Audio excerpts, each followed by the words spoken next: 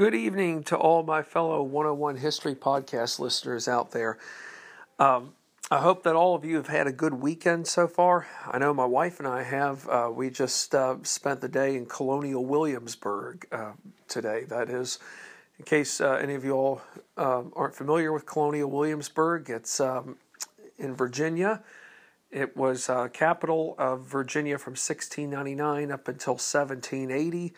Of course, my wife and I reside just on the outskirts of the present-day capital in Virginia, being Richmond. But nonetheless, given that Williamsburg's only about an hour from Richmond, no matter how many times we've been, we always learn something new. And to me, that is a very important thing, considering how much we both enjoy history and knowing that just how fortunate we are where we live in Virginia, that we're an hour from the historic Triangle area, being Williamsburg, Jamestown, and Yorktown, to an hour and 15 minutes west of us being Charlottesville, Monticello, home to Thomas Jefferson, our nation's third president. We're not far from the Shenandoah Valley, about two and a half hours away, 2 hours from D.C., 2 hours from Virginia Beach. So nonetheless, we are very fortunate to live in a great state like Virginia that has so much rich history. And we are going to be talking more tonight about Michael Schumacher's The Mighty Fitz, the sinking of the Edmund Fitzgerald. When I was on the air the previous night, or a couple of nights ago rather, I should say, we learned about the final hours of the Edmund Fitzgerald and how she tragically vanished without sight. It's a very sad period of time now because, for one, this storm did a lot of damage. And we're not talking a hurricane, but yet hurricane-like winds when you have gusts of up to 90 miles an hour on Lake Superior. But knowing that here this ship that had been the Titanic of the Great Lakes for nearly 17 years from the time she first set sail on Lake Superior back in 1958 up until November 10th of 1975. You know, she was setting so many records left and right for cargo, for transporting cargo, not just cargo, but how much of it she was carrying, just over 26,000 tons being taconite pellets. But there is a huge void now on Lake Superior.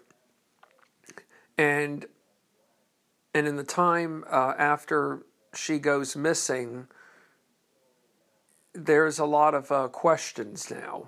Questions that have to be asked, not just so much by a board of inquiry, but the Coast Guard and to other nearby ships that would have come in contact with the Fitzgerald, most notably the Arthur Anderson.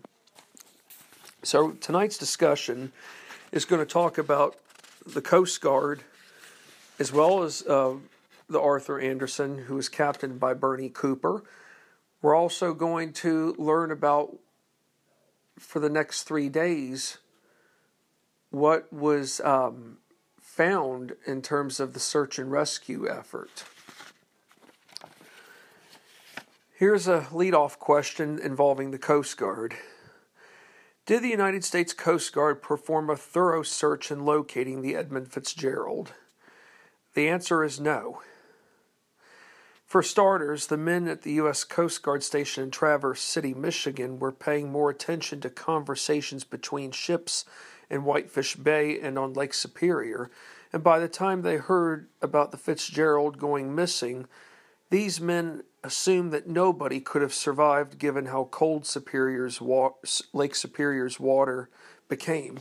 Well, they are right in the sense that, yes, nobody would have been able to have survived in water temperature, rather, of 30 degrees or less because of hypothermia setting in. But given that here the Fitzgerald has such a strong reputation and is the most well-respected of all ships on the Great Lakes, not that the others aren't, but just the name itself, in knowing how many records she set, if I was one of those men and I heard that the Fitzgerald had gone missing, I would have been deeply concerned. I'm not saying that these men weren't concerned, but as we're going to find out here shortly, there's a reason for it. However, a U.S. Coast Guard U-16 plane was launched, but just before 11 o'clock, the plane arrived into the area where the Fitzgerald was said to have sunk, but she had already been missing for about 3.5 hours. Okay, so at about 10 after 7 or close to 7:30, that's when the Fitzgerald officially first went off the radar sight and went out of sight. So here we are 3.5 hours later, and now we're starting to do a search and rescue mission? To me, this seems like a lot of miscommunication. Now, just real quick, if any of you want to know where Traverse City, Michigan is, I've never been there before. Of course, I haven't been to Michigan, but with the exception of having flown into the airport in Detroit once. But as for Traverse City, that's up in northern Michigan. It's not far from the Mackinac Bridge, which connects the mainland to the upper peninsula of Michigan. So it's Traverse City is in northern Michigan, but that's where the U.S. Coast Guard station was. The U.S. Coast Guard's search for the Edmund Fitzgerald and her crew wasn't one of the organization's greatest moments.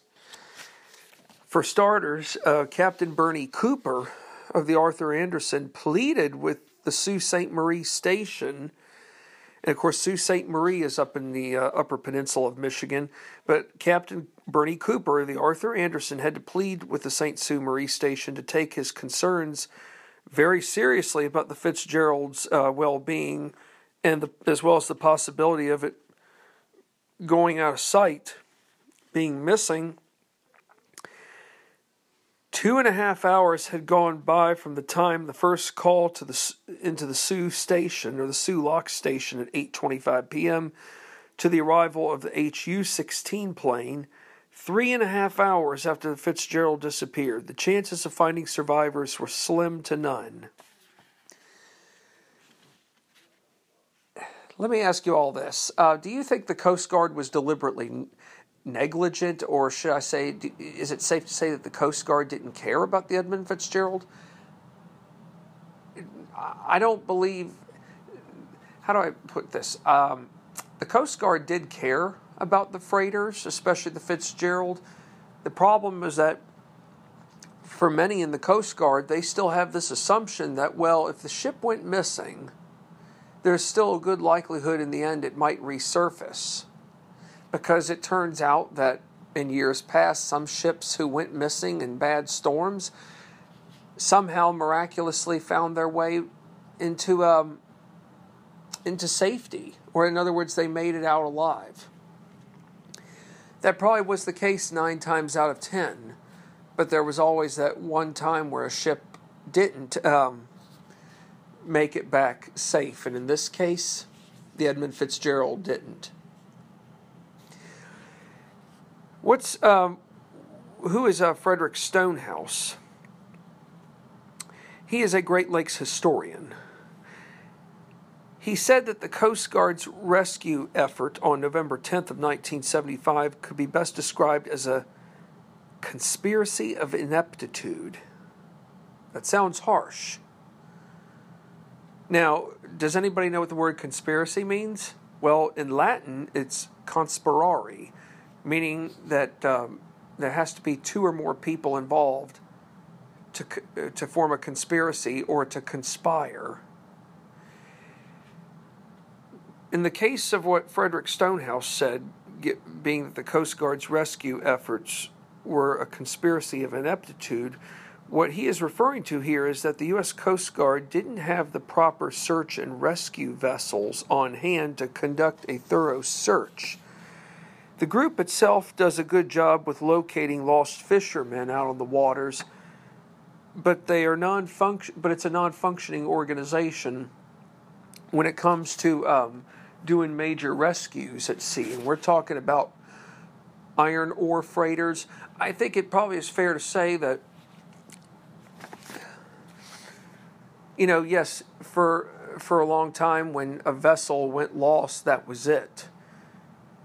But this may have been the first time where the Coast Guard actually had received word from other ore freighters, iron ore freighters, about an actual freighter of theirs being missing to where it did require a search and rescue effort.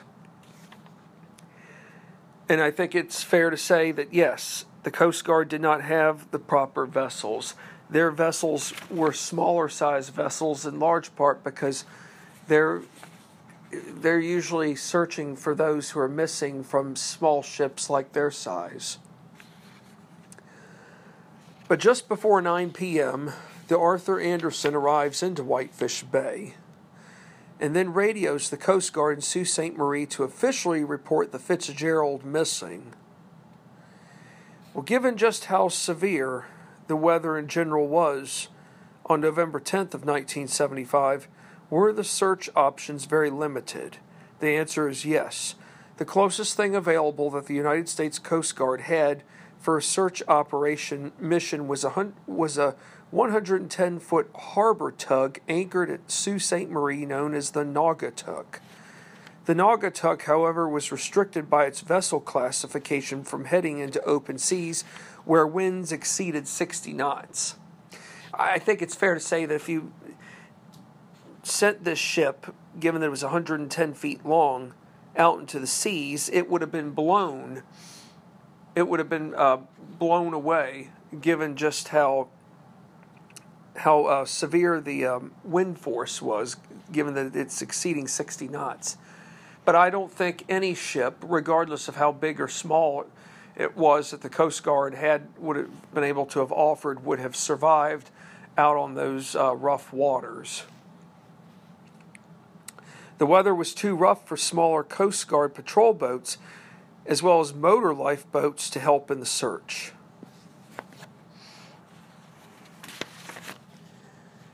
Here's a bonus question right here. Which vessel did the Coast Guard ask to help assist them in the search and rescue operation for the Edmund Fitzgerald? The answer is the Arthur Anderson. And Captain Bernie Cooper, as many of you all could imagine, would have been completely caught off guard. Not just completely off guard by this request, but Captain Bernie Cooper himself had been through a hell of an ordeal out on the waters just making it to safety. But in the end, he finally buckled under pressure by taking his ship back out onto the waters of Lake Superior. And these are very, very, unsafe waters, given with the storm that has occurred, given more likely from what I had mentioned from the previous night's podcast about the description of how the Fitzgerald sank. I think some people out there would have said that what the Coast Guard had asked of Bernie Cooper to do, it was suicide. And I would say so too, because it's one thing to have made it into Whitefish Bay with the storm that was being faced, that these men had faced, only to go back out into the water again, wondering, hey, if we go, how far we go out? And are we going to come back alive? There's no guarantee on that. Would there be another freighter to join the Arthur Anderson in the search of the Fitzgerald? The answer is yes, the William Clay Ford. These two freighters were the only ones that actually joined the U.S. Coast Guard in search of the Fitzgerald. Both ships traveled on a parallel course to search the area, but all they came upon were waves. And it's very possible that both ships themselves could have passed directly over the Fitzgerald's wreckage. For Captain Bernie Cooper, the night's long search for the Fitzgerald was nerve-wracking. Both ships had covered both U.S. and Canadian waters, coming away with nothing. And remember, people, Lake Superior is on Canadian waters as well. And the Fitzgerald sunk in Canadian waters. So it's not just one part of water. It's more than just the American side. It is the Canadian side as well.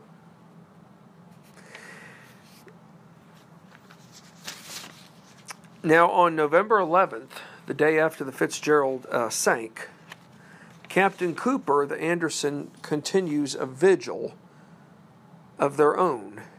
The ship and crew still had a load of taconite to deliver into Gary, Indiana, but they weren't anywhere near the final leg into the Sioux locks. Well, when the weather changes for the worse, everything changes for the ship itself. Not just for the ship itself, but for any ship. So here you are on course thinking that, the weather, there's a 50% chance that the weather could turn for the worse or it won't, but regardless, we could still make it to our final destination with very limited problems. Well, the answer is incorrect, or should I say no. When the weather changes, everything else is impacted.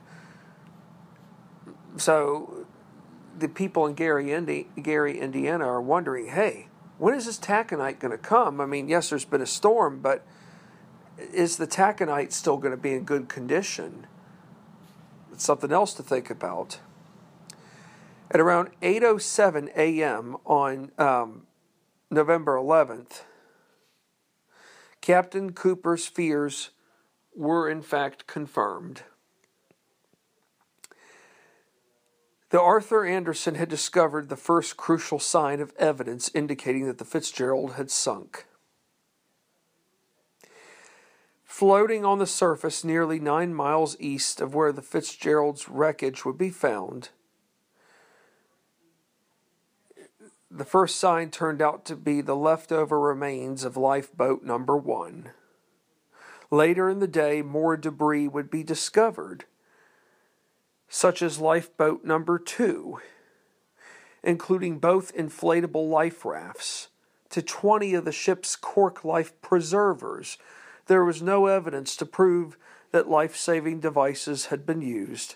The Fitzgerald sunk so quickly to where nobody on board had time to make any escape. I can't imagine being not just on the Arthur Anderson, but say the Coast Guard as well, but most notably the Arthur Anderson, because Bernie Cooper and his crew managed to work through thick and thin to help the Fitzgerald left and right to see to it that this ship, who had lost both of its antennas, had taken on water. And knowing that they had hit a shoal early on, Captain Cooper and Captain Ernest McSorley, before he and his crew vanished, McSorley knew that Cooper was sticking his neck out for him. And of course, Ernest McSorley would have done the same thing too had the Arthur Anderson experienced all this. But I can't imagine what Bernie Cooper's expressions were.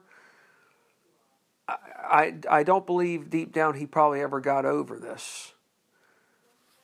I don't know. I don't think anybody could get over it, knowing that just how revered and respected those who worked on the Edmund Fitzgerald were, whether it was Captain Peter Pulser or Ernest McSorley or anybody else who was a part of this ship. This ship's 29 men were family to one another. The communities were family as well, because everybody looked after each other in the best of times and in the worst of times. And in the next podcast, we'll talk some more about how the sinking of the Fitzgerald impacted families who lost their loved ones. But nonetheless, I know for Captain Bernie Cooper, to see both of these lifeboats,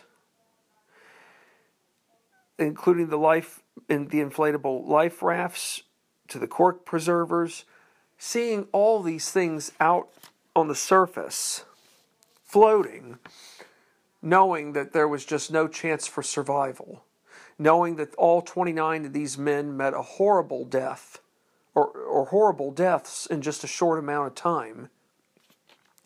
And just so that you all know, Lake Superior's water temperature all year round is pretty cold.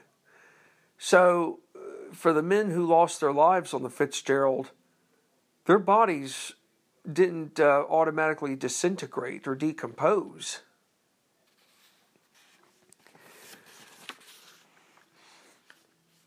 Did the condition of the lifeboats tell a story to how the Fitzgerald's life came to a violent end? The answer is yes. Lifeboat number 1 consisted only the forward 16 feet of the boat designed to hold 50 people. 50. As for lifeboat number 2, it was found in one piece, but its bow was split at the stem. A huge hole had been torn into its side. The hole had been buckled and dented. Neither lifeboat had a chance to be used given how violent the storm itself was. Besides lifeboats, life rafts, and life preservers being found, what other items turned up? Well, 8 oars, or should I say oar pieces, to a piece of sounding board, a wooden fender block, wooden stool, a stepladder, 8 flotation tanks from lifeboats, a lifeboat rudder. All items were sent first to the Coast Guard station and then to Oglebay Norton. And what's significant about November 13th of 1975? The search for the Edmund Fitzgerald ended at 10:12 p.m. Not a single body was seen or ever recovered.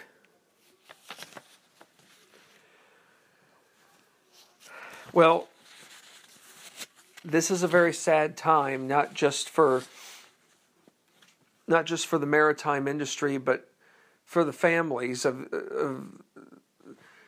really, and I guess you could say it in a way, 29 families who have lost loved ones. All 29 of these men, most of them were married. Some could have been single. But regardless of their marital status, they all still left family behind. And I think it's fair to say that probably none of these family members ever got over their loss, because all of these surviving family members, widows, to sons and daughters, to grandchildren, nephews, nieces, all of them knew that their loved ones who died at sea spent a lifetime making the sea as their career. For many of these men, they worked their entire way up the ladder. Maybe not all of them attained the status of captain or first, second, or third mate, but everyone had a story to tell on this ship, or on any other ship that resulted in loss of life on the Great Lakes. There have been many ships. At least 2 ships. One in 1958, the Carl Bradley, which sunk in Lake Michigan, had a sad, tragic ending similar to the Fitzgerald. But when a ship sinks, it's not just those who die that have to be remembered. We have to remember the families who lost their loved ones. And as I've said before, you look at towns along the Great Lakes that are dependent upon the shipping industry. And these towns are dependent upon getting goods transported from point A to point B. These towns' blood is in the water. For many of these men, they probably didn't know anything else in their life other than to carry on the traditions that men of previous generations had done. You could say that in some ways, working on the Great Lakes or being a part of a ship, some ways is like being a coal miner or a commercial fisherman. You're carrying on a tradition, but at the same time, by carrying on the tradition, there's always the uncertainty that goes with it. Like when you go down in a coal mine, for example, there's always a 50% chance that you'll come out alive. There's a 50% chance you might not. So, how do I say this?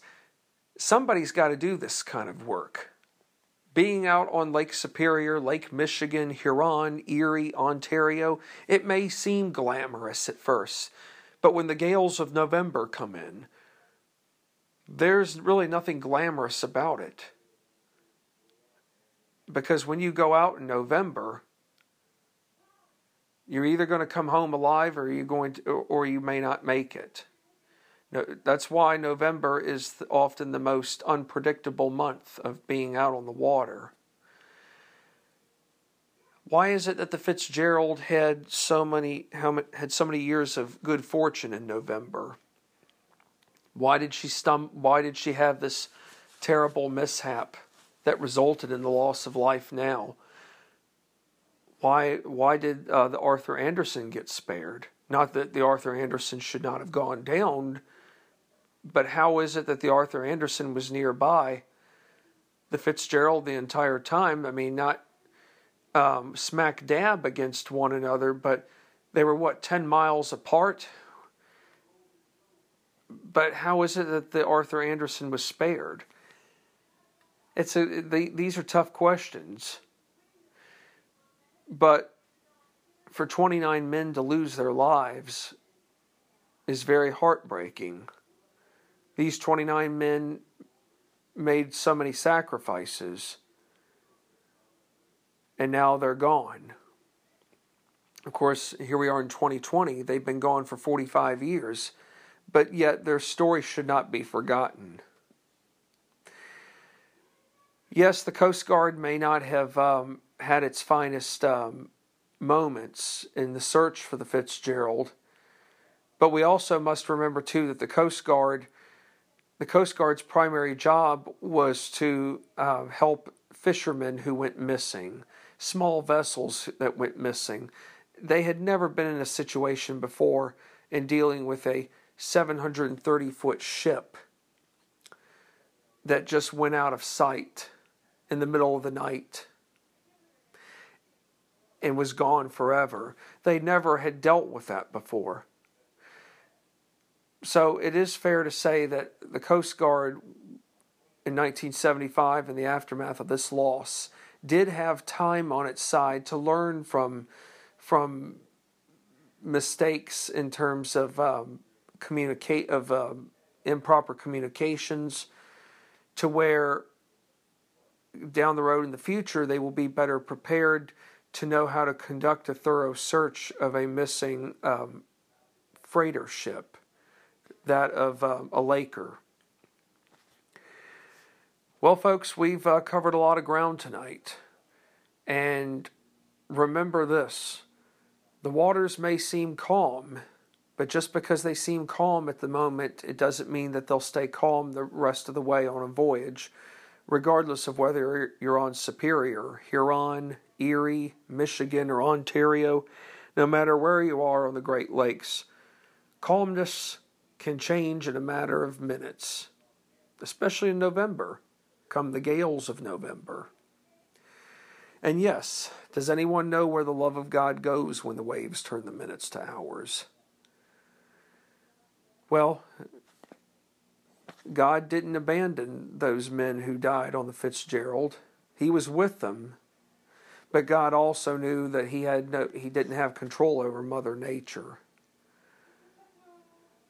But it is safe to say that God Himself from above is still looking after the men who lie at the 530 feet below the surface of Lake Superior. He knows those men aren't suffering anymore.